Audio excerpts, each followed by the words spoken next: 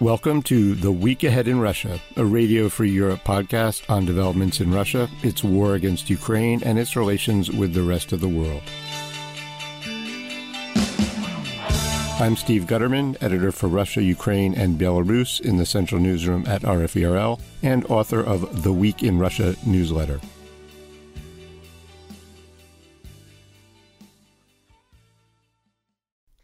This week's podcast is about Vladimir Putin's plan to serve at least one more term as Russian president, keeping him in power at least until 2030, and about Russia's invasion of Ukraine, with Kyiv's counteroffensive faltering and future Western aid in doubt.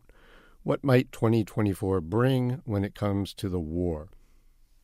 And my guest today on The Week Ahead in Russia is Mark Galeotti, an analyst of Russian politics, honorary professor at the UCL School of Slavonic and East European Studies in London, and the author of several books, including We Need to Talk About Putin, The Weaponization of Everything, and Putin's Wars, From Chechnya to Ukraine.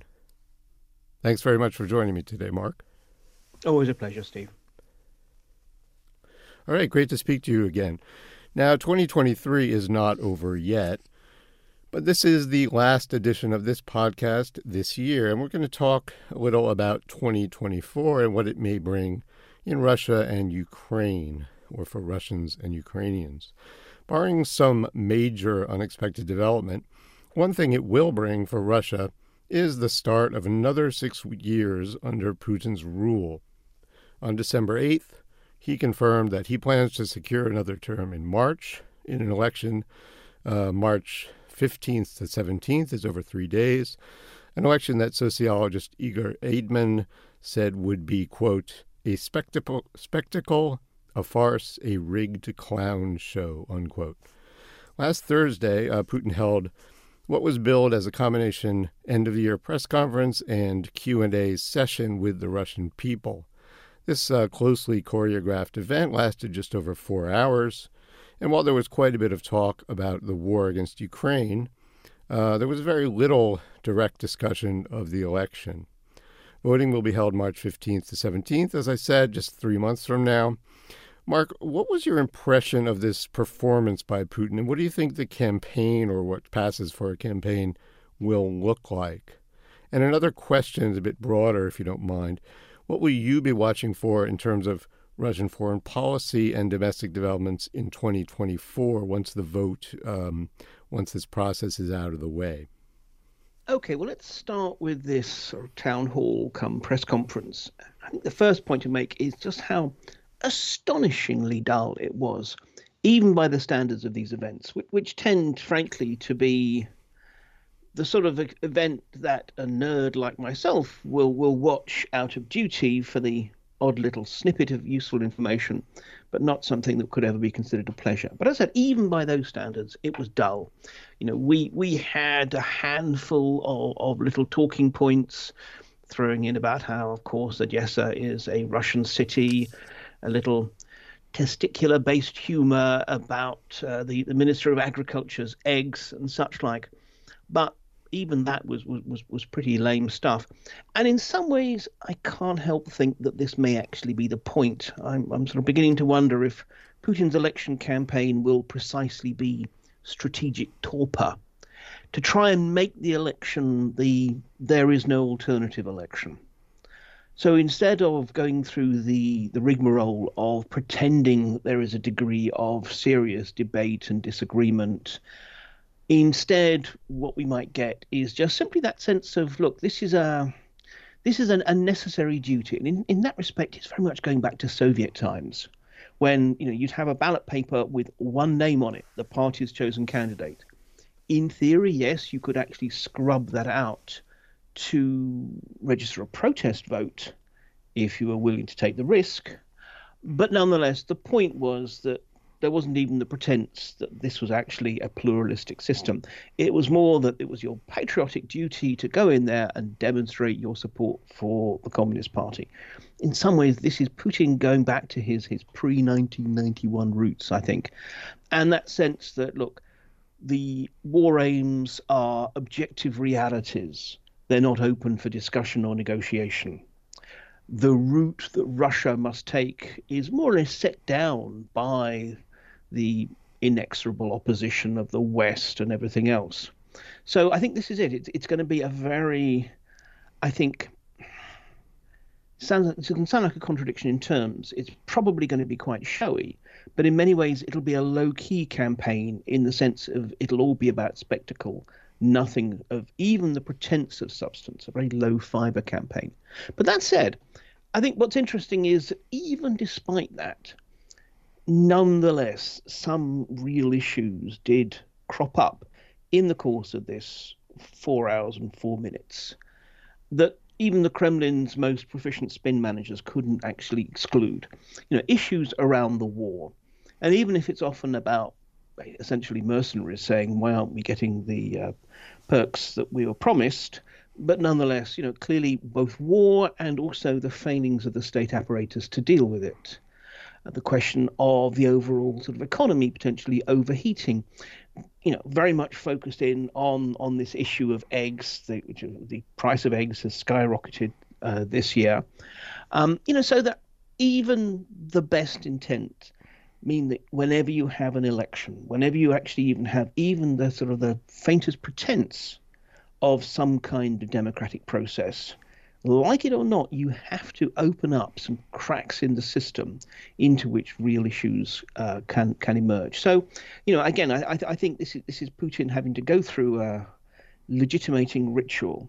He would rather not, just as he would clearly rather not have been at that press conference. But nonetheless, he's got to go through with it. But so they're going to just try and make it as matter of fact as possible. Going on to your second question about what to be looking for after the election. Well, the obvious one is in terms of the potential for a new mobilization. Now, the official line is there's absolutely no need for one. We're getting 1,500 or so volunteers a day. So, that's quite enough. Now, call me a cynic, but I'm not entirely convinced by the Kremlin's own numbers.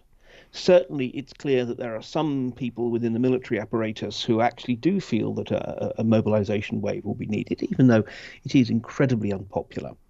So, although Putin gave in a slight little caveat, he said, as things stand now, we have absolutely no need for a mobilization. I wouldn't be surprised if once the election is safely out of the way, we may see a summer mobilization wave. So that's one thing to be looking for. Secondly, very much we need to be looking about the economy. It's interesting that the central bank has raised the interest rate to 17%. Nabulina is kind of warning that high levels of government spending, which are essentially a product of both the war and the need to buy off certain sectors of the economy, are all contributing to inflationary pressures, and inflation is clearly something that is actually seriously worrying people. It affects their quality of life, their standard of living. And in fact, Nabulina sort of drew this parallel. She said it was like trying to drive a car too fast. For a while, it may well actually hit a really high speed, but this is not actually going to go anywhere well.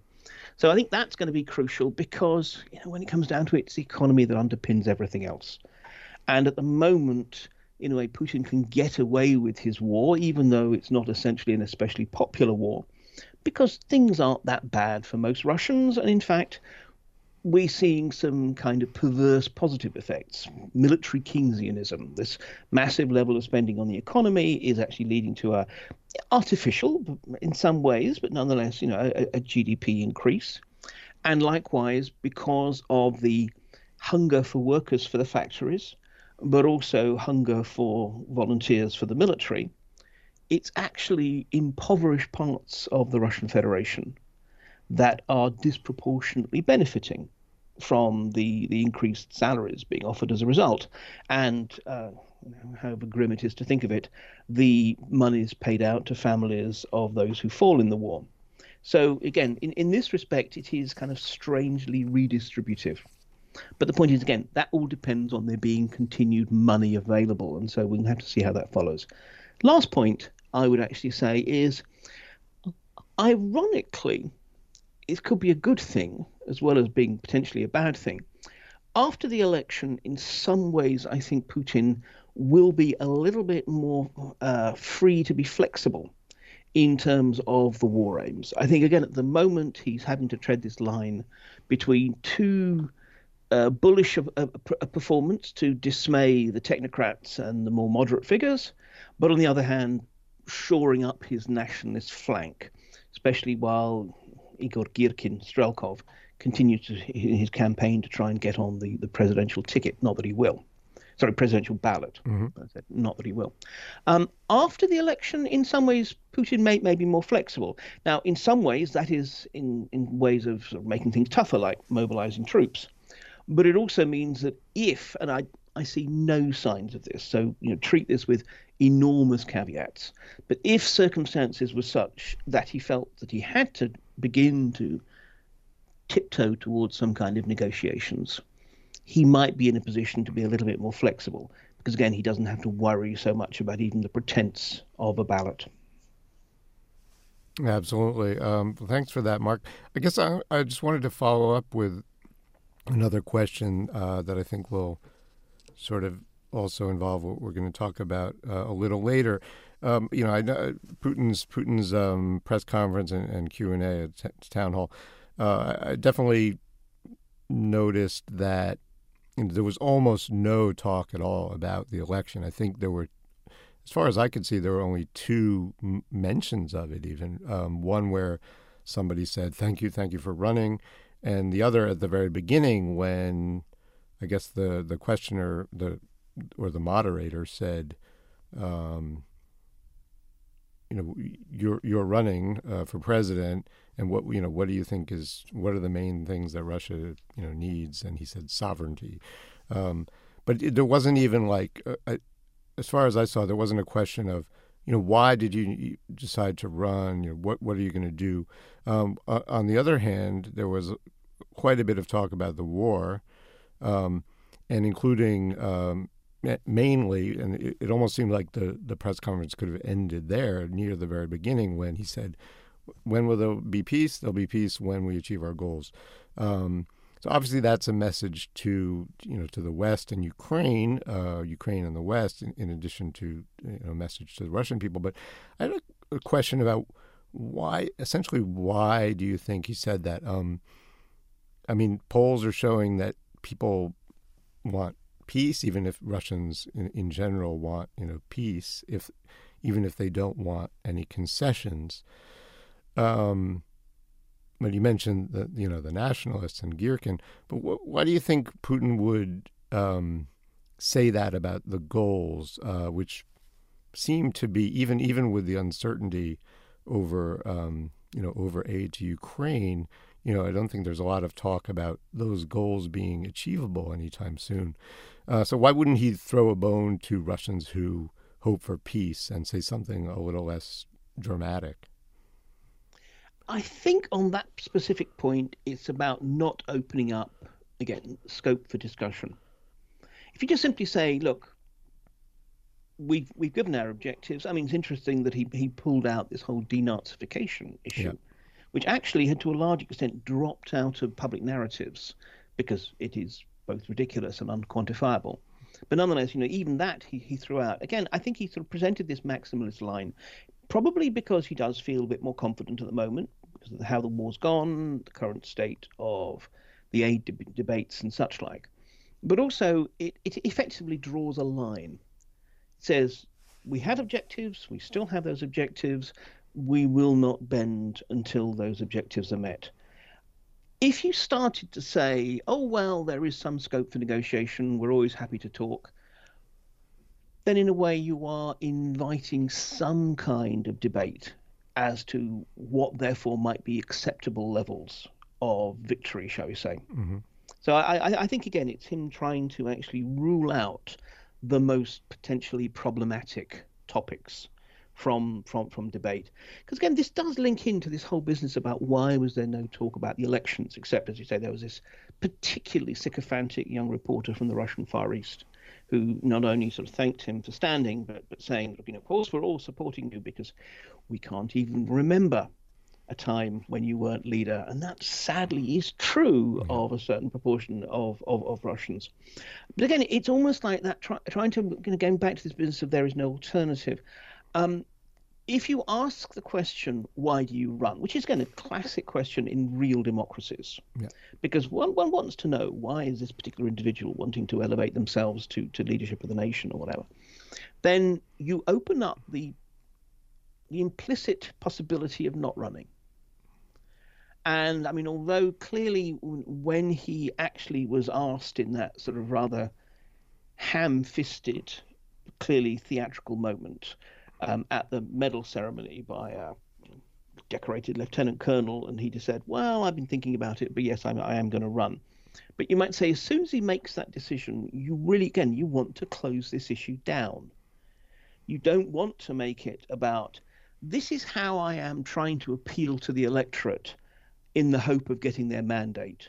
You're more or less essentially trying to convey the sense that there is no question about the mandate, because these are the times and this is the individual. So again, I mean, I think this is one of the sort of ways in which, no doubt, if not Putin, at least his political technologists must be cursing the fact that they do need to go through this whole sort of ritual. And ironically enough, they're probably feeling very jealous at the fact that Zelensky is in a position where he can postpone his elections. But basically they are having to basically hold an election, which as far as possible is not an election. Yes, thanks. And that kind of plays into what you said before about, it's just kind of an assumption that he's, this is the way it is with the war and with the, what they're calling an election, no question. And I guess that's what the campaign will look like, as you said, pomp, but, no kind of, it's all leading towards a completely foregone conclusion. All right, thanks. And let's focus a little more on Russia's invasion of Ukraine and how things may go with that in 2024. To keep things a little bit short, I'll just say that the counteroffensive Ukraine launched in June has made little progress. Some newspapers are calling it failed. It's certainly not currently threatening Russia's hold on the strip of land leading from the Russian border in the Donbass to the isthmus that links mainland Ukraine to Crimea, which was sort of the main goal when that was launched. And as for Western weapons and financial support for Ukraine, Viktor Orban of Hungary is blocking a 50 billion euro package from the EU. And more than $60 billion worth of aid, including about $50 billion, I believe, in weapons and military support, has been stymied so far in the U.S. Congress. Mark, what do you think? There's still efforts at a deal on that. That's linked to the U.S. border with Mexico. They're still working on that in the Senate, but it's unclear whether they'll come up with a deal before Christmas and when. If ever, it will be adopted, and there'll be additional aid to Ukraine under that package. So, Mark, what do you think? If a substantial amount of aid does not come through, is 2024 going to bring Russia big gains in the war? How might things look in 6 months or in a year? I think we have to recognize that Russia is already pretty well placed for 2024. Not least in the provision of ammunition. The Russian economy has moved into sort of full wartime mode. They've also got support from North Korea, Iran, and such like. Whereas on the whole, the Western initiatives to ramp up their own production really are only going to come into play towards the end of next year. They managed to fortify their situation in Ukraine. They've learned some lessons in their own way about how to actually fight this war, and particularly the importance of drones and electronic warfare and the like. So actually, the Russians are in a fairly good position, regardless, frankly, of whatever the aid situation is.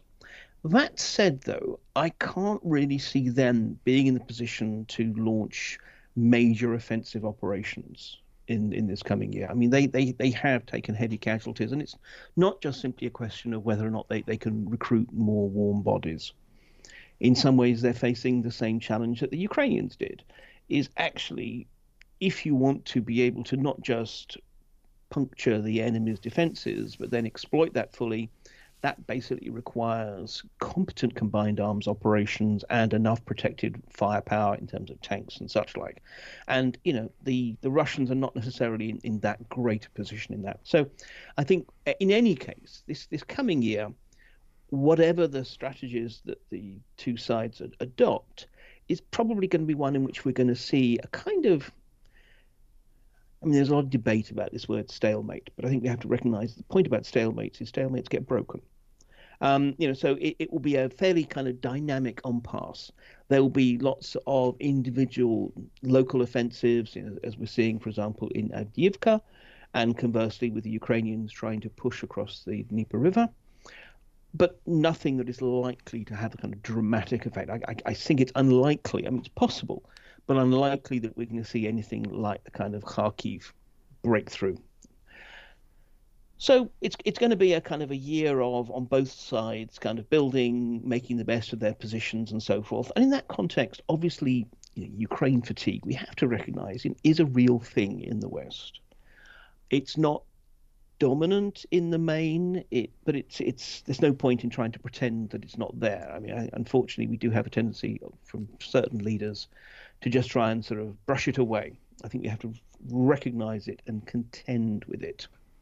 So in that context, one of the challenges for the Ukrainians is not going to be not just the battlefield. It's going to be the political battlefield behind their lines in the West.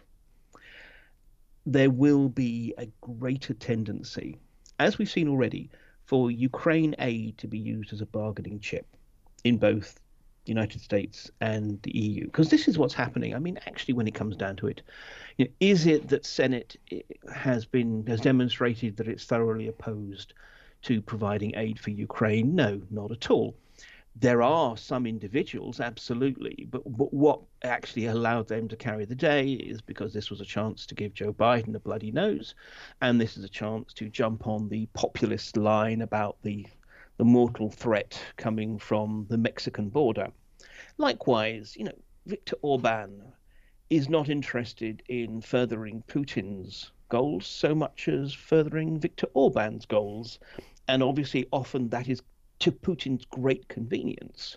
But just as we saw with the whole issue of the decision to open up accession talks with Ukraine, well, in that case, actually, it's just Viktor Orban holding the European Union to ransom. Odds are the same is going to happen again. So I think that we should see these not as absolute roadblocks, but as speed bumps. They're inconvenient, they slow down the process, but I think in both cases, the aid packages, possibly modified, possibly slightly smaller, but essentially these aid packages will come. Whether the Americans will be able to get their act together to get this done before the new year, I'm not convinced. Fortunately, in the case of the European aid, it is future aid. So there is stuff in the pipeline. Just as we see stuff in the pipeline in terms of military kit, whether it's the ATACMS missiles, F-16 jets, and so forth. But this is something that we're going to have to watch, though, is as the urgency, the excitement, the political priority of Ukraine declines, as it has to fight for airtime with what's going on in the Middle East, for example, or whatever other crises might arise, then the capacity of certain forces precisely to use it as a tool for domestic political or international negotiations is going to become all the greater. And this is why, and this is a very, very long-winded answer, I apologize, but the point is, therefore, it's actually all going to be about stamina. I mean, the odds seem to be, and certainly this is people who follow the military side of it much more closely than me seem to think, is that 2025 is essentially likely at this rate to be the crucial year in terms of the military side of the conflict. And that, in turn, will be crucial for any kind of potential political negotiations. So if we're thinking about that, if we're thinking about, you might say, 2025 as being something to get through, and through which to be able to provide Ukraine with the assistance it needs to build itself up, in terms of militarily, in terms of its domestic economy, its resilience, and such like.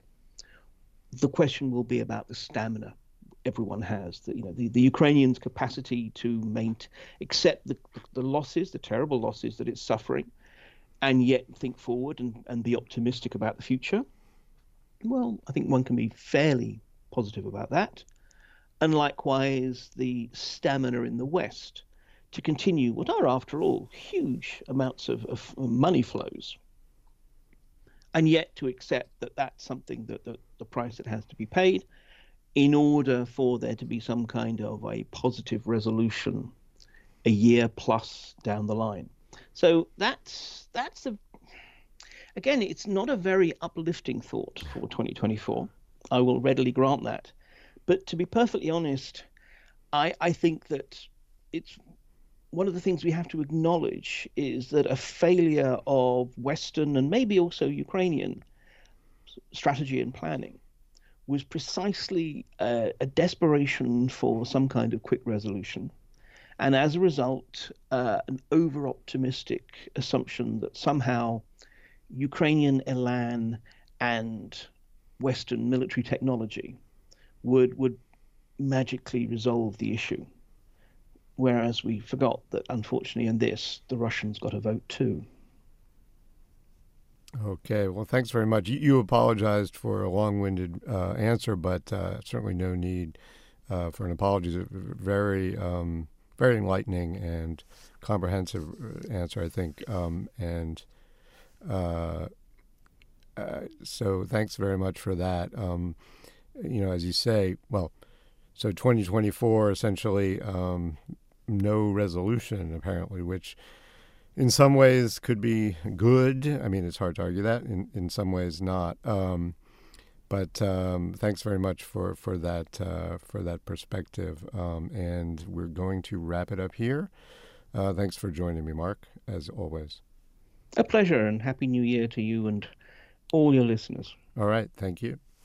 Once again, I've been speaking to Mark Galeotti, an analyst of Russian politics, an honorary professor at the UCL School of Slavonic and East European Studies in London, and the author of several books, including We Need to Talk About Putin, The Weaponization of Everything, and Putin's Wars from Chechnya to Ukraine. And my name is Steve Gutterman, editor for Russia, Ukraine, and Belarus in the Central Newsroom at RFE/RL. This has been The Week Ahead in Russia. Our theme music is Nie Stryляй, or Don't Shoot, a song from the early 1980s by Yuri Shevchuk and DDT. Please be sure to check out my newsletter, The Week in Russia, which covers the latest developments in Russian politics and society, as well as Moscow's invasion of Ukraine. Subscribe by visiting www.rferl.org.